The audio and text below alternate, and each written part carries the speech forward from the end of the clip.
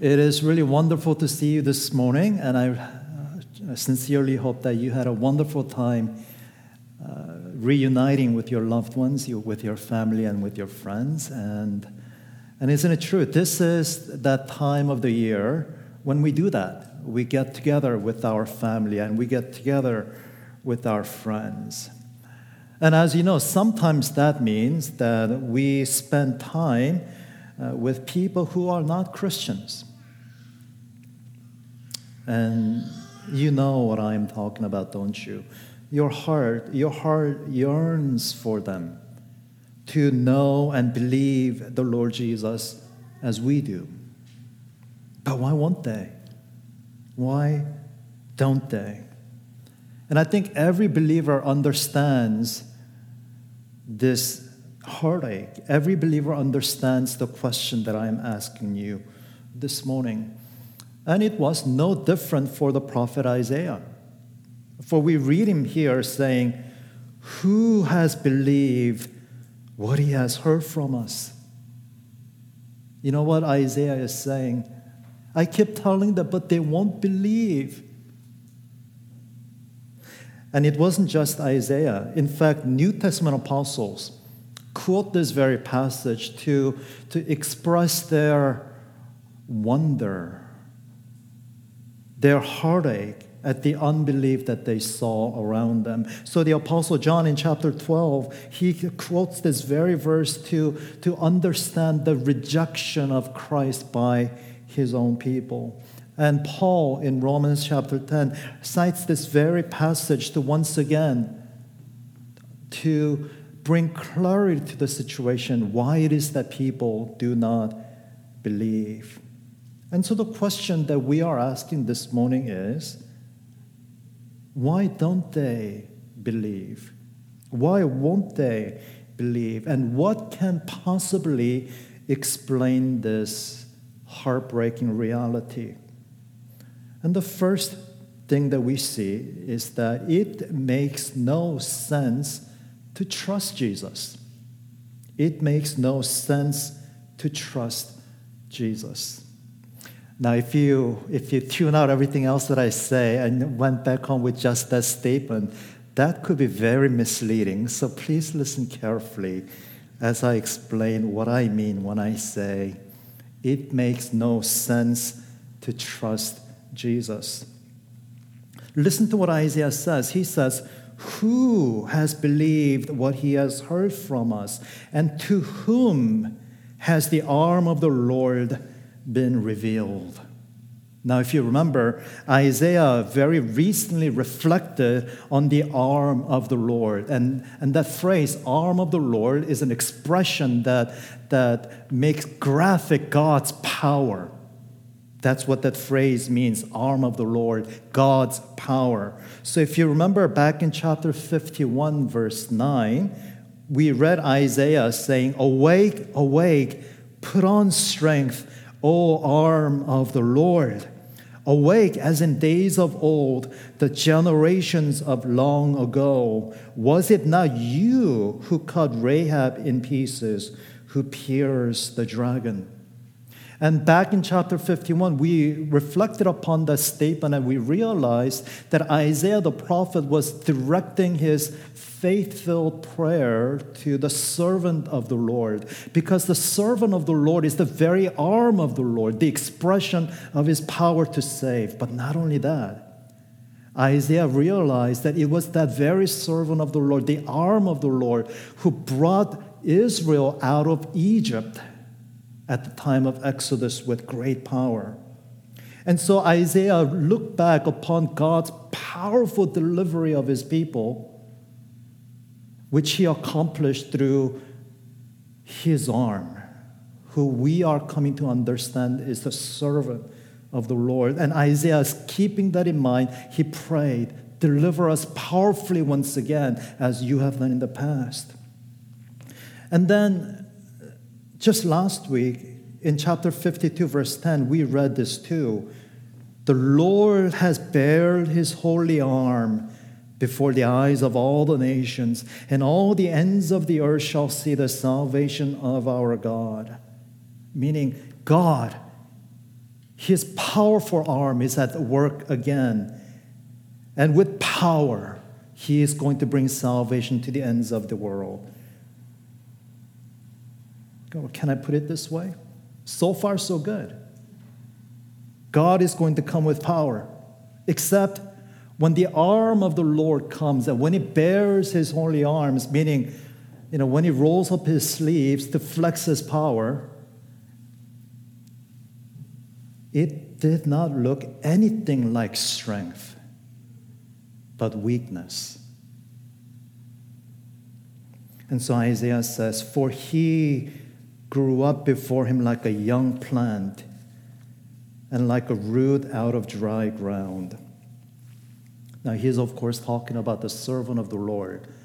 And the servant of the Lord to the world seems like a young plant. And don't think that that is somehow conveying a beautiful sight.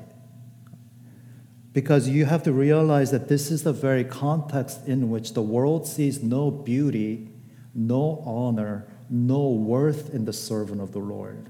So when Isaiah says here that he grew up before him like a young plant, what that means is that the arm of the Lord, the servant of the Lord, seemed to the world like a tender twig that farmers prune off from a tree because it adds nothing to the tree's potential, but it gets in the way of a good harvest.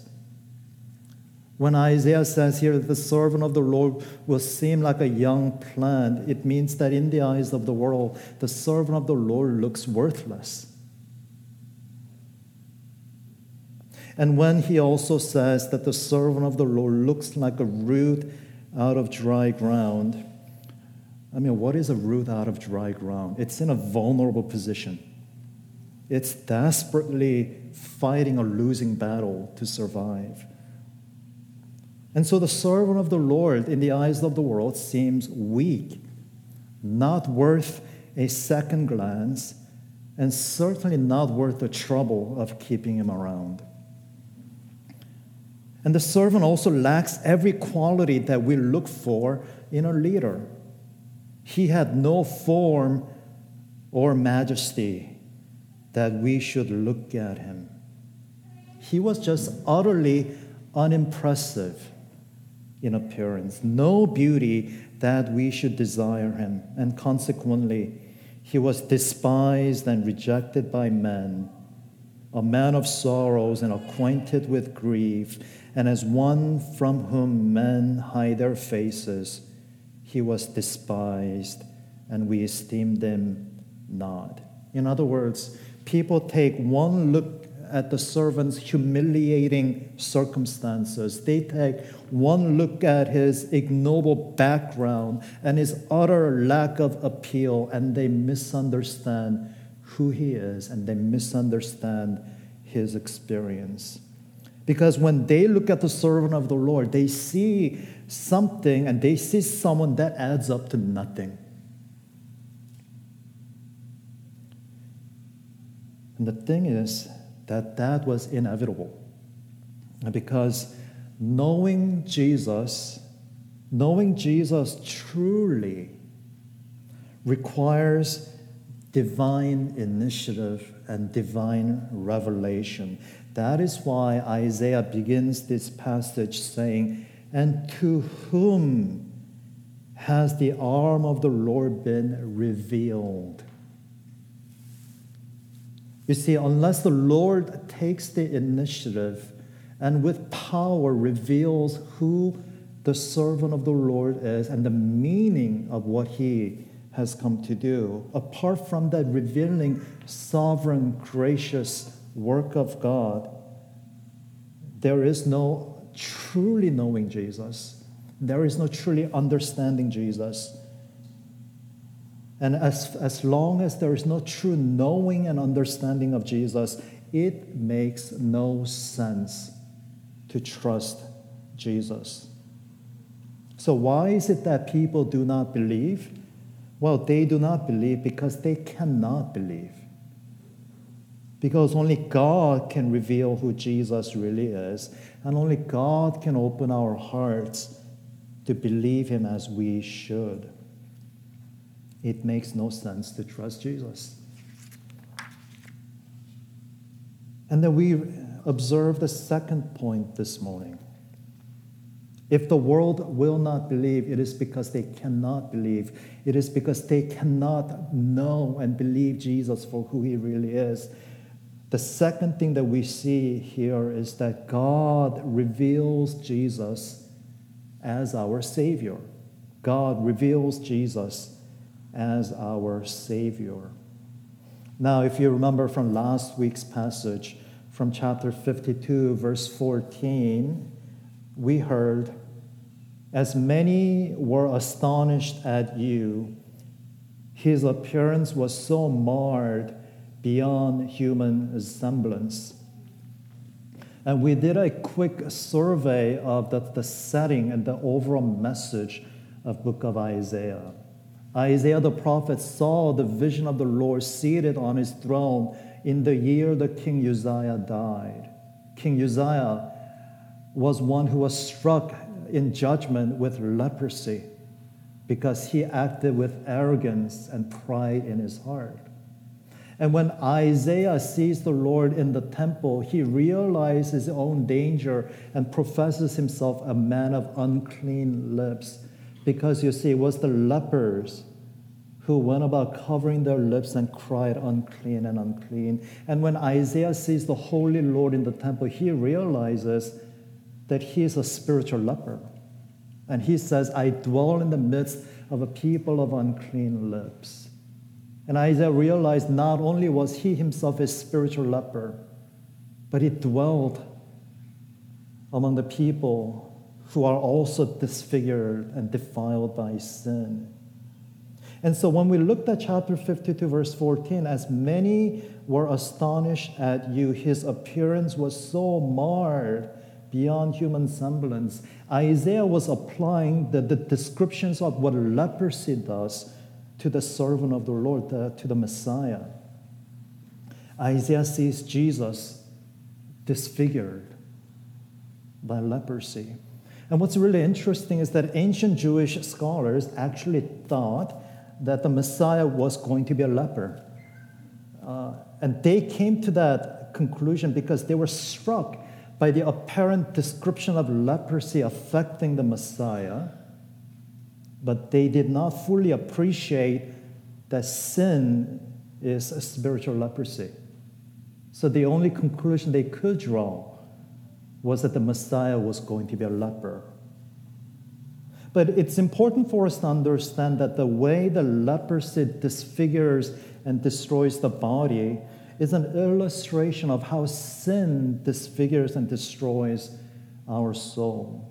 So when Isaiah said in chapter 52, verse 14, that his appearance was so marred beyond human semblance, Isaiah is not making a comment about Jesus' physical appearance, but rather that Jesus took our spiritual leprosy upon him.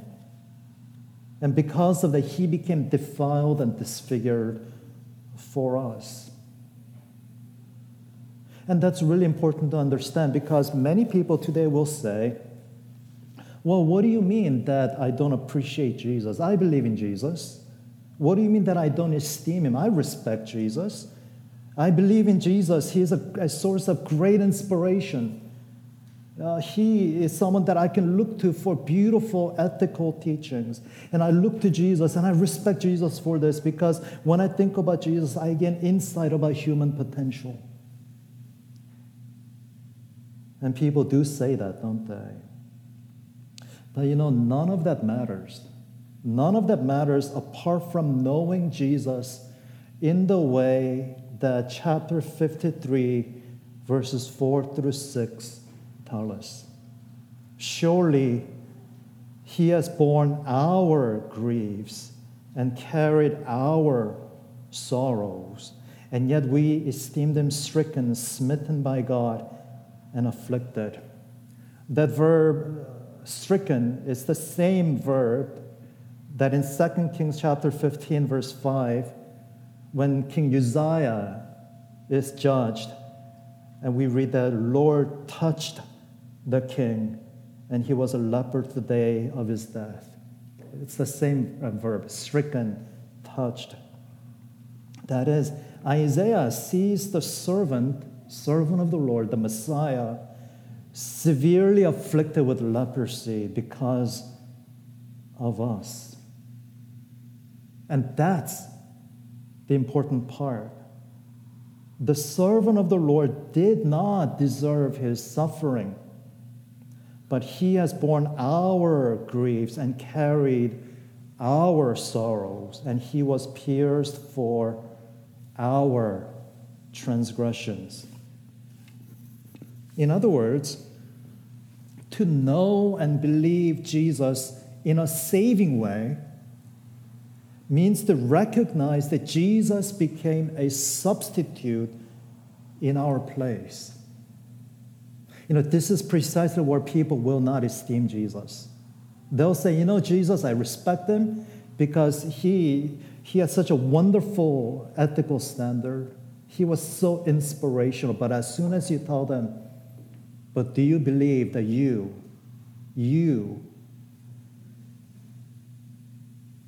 are the reason he died?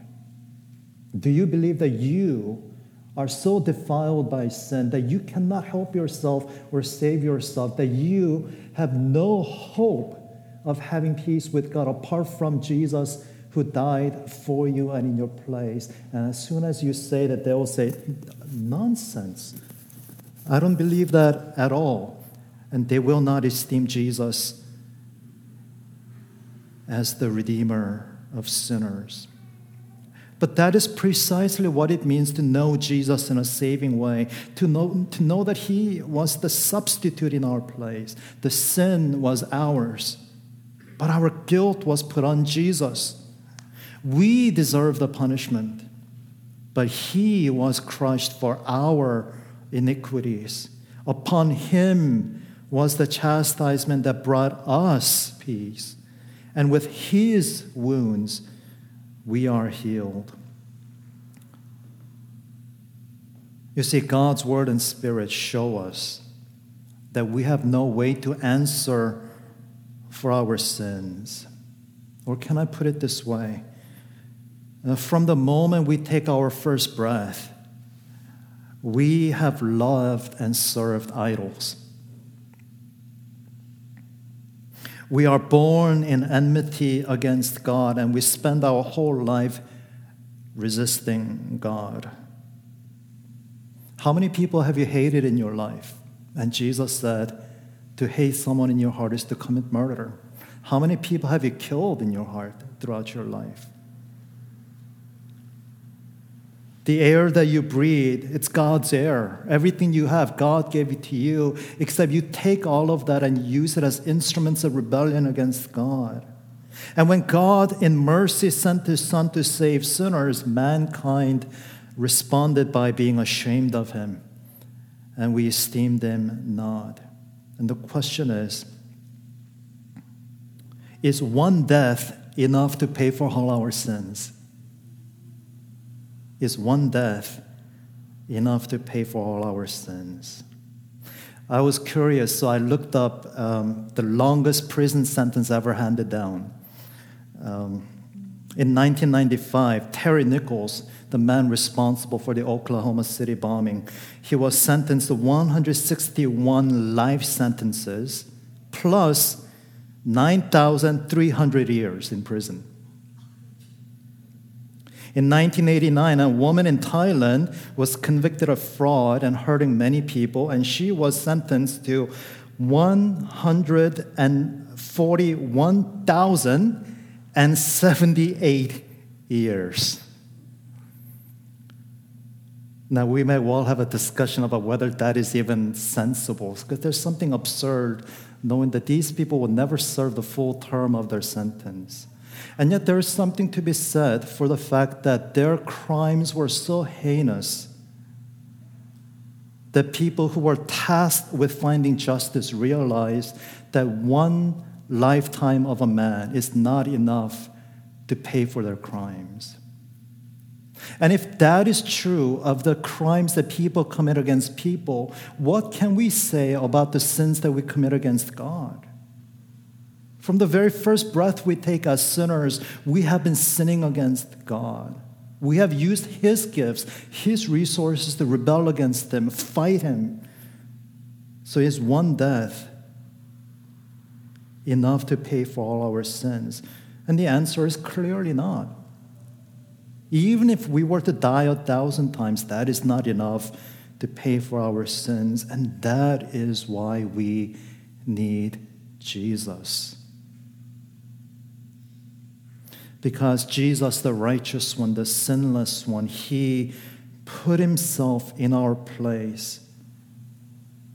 Now, in this passage, Isaiah's focus is on Jesus as our substitute who pays the penalty and the consequences of our sins. The debt that we can never discharge, Jesus paid. But of course, we know, don't we, from the rest of the Bible's teachings, that Jesus was a substitute in a different sense too, that He, in our place, offered up to God perfect righteousness, perfect obedience, so that there is a great exchange that has taken place. Jesus bore our sin, our guilt, and our shame, so that we might stand in the place of His righteousness and be vindicated and find life. And that's what it means to know Jesus in a saving way. Truly and really, we need forgiveness. And God gives it to us in Jesus. God reveals Jesus as our Savior. And that brings us to the third and the last point. We are the Lord's sheep. We are the Lord's sheep. All we like sheep have gone astray. We have turned everyone to his own way, and the Lord has laid on Him the iniquity of us all. You see what Jesus does? He affects both a change of both of our status and our identity. We were sheep without a shepherd.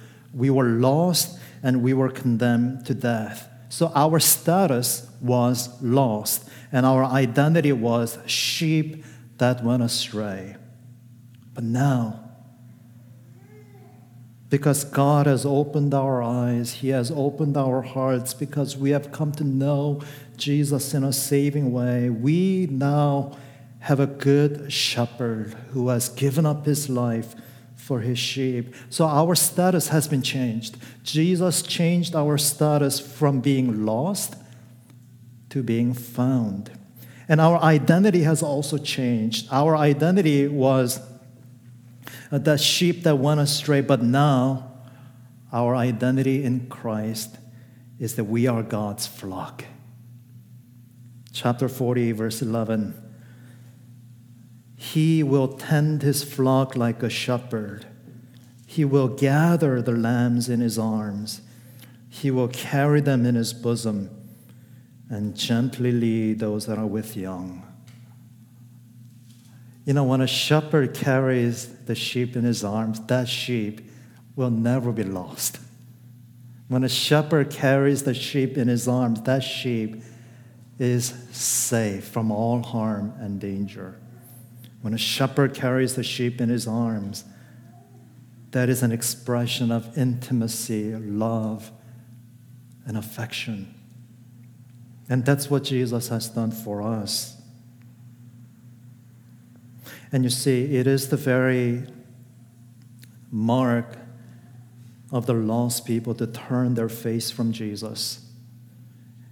And even that expression, it's alluding to the fact that, you know, today we have modern medicines. Leprosy is no longer that horrible, disfiguring thing that it used to be. We even have a different name for it. We call it Hansen's disease.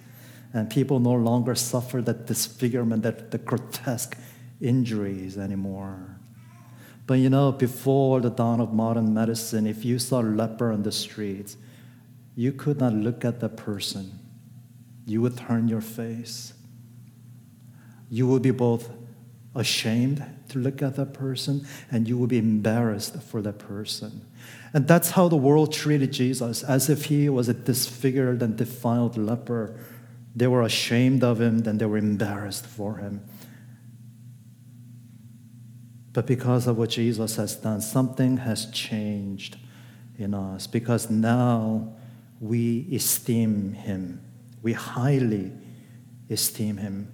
And that means our relationship with Jesus means more to us than any allegiance or any commitment.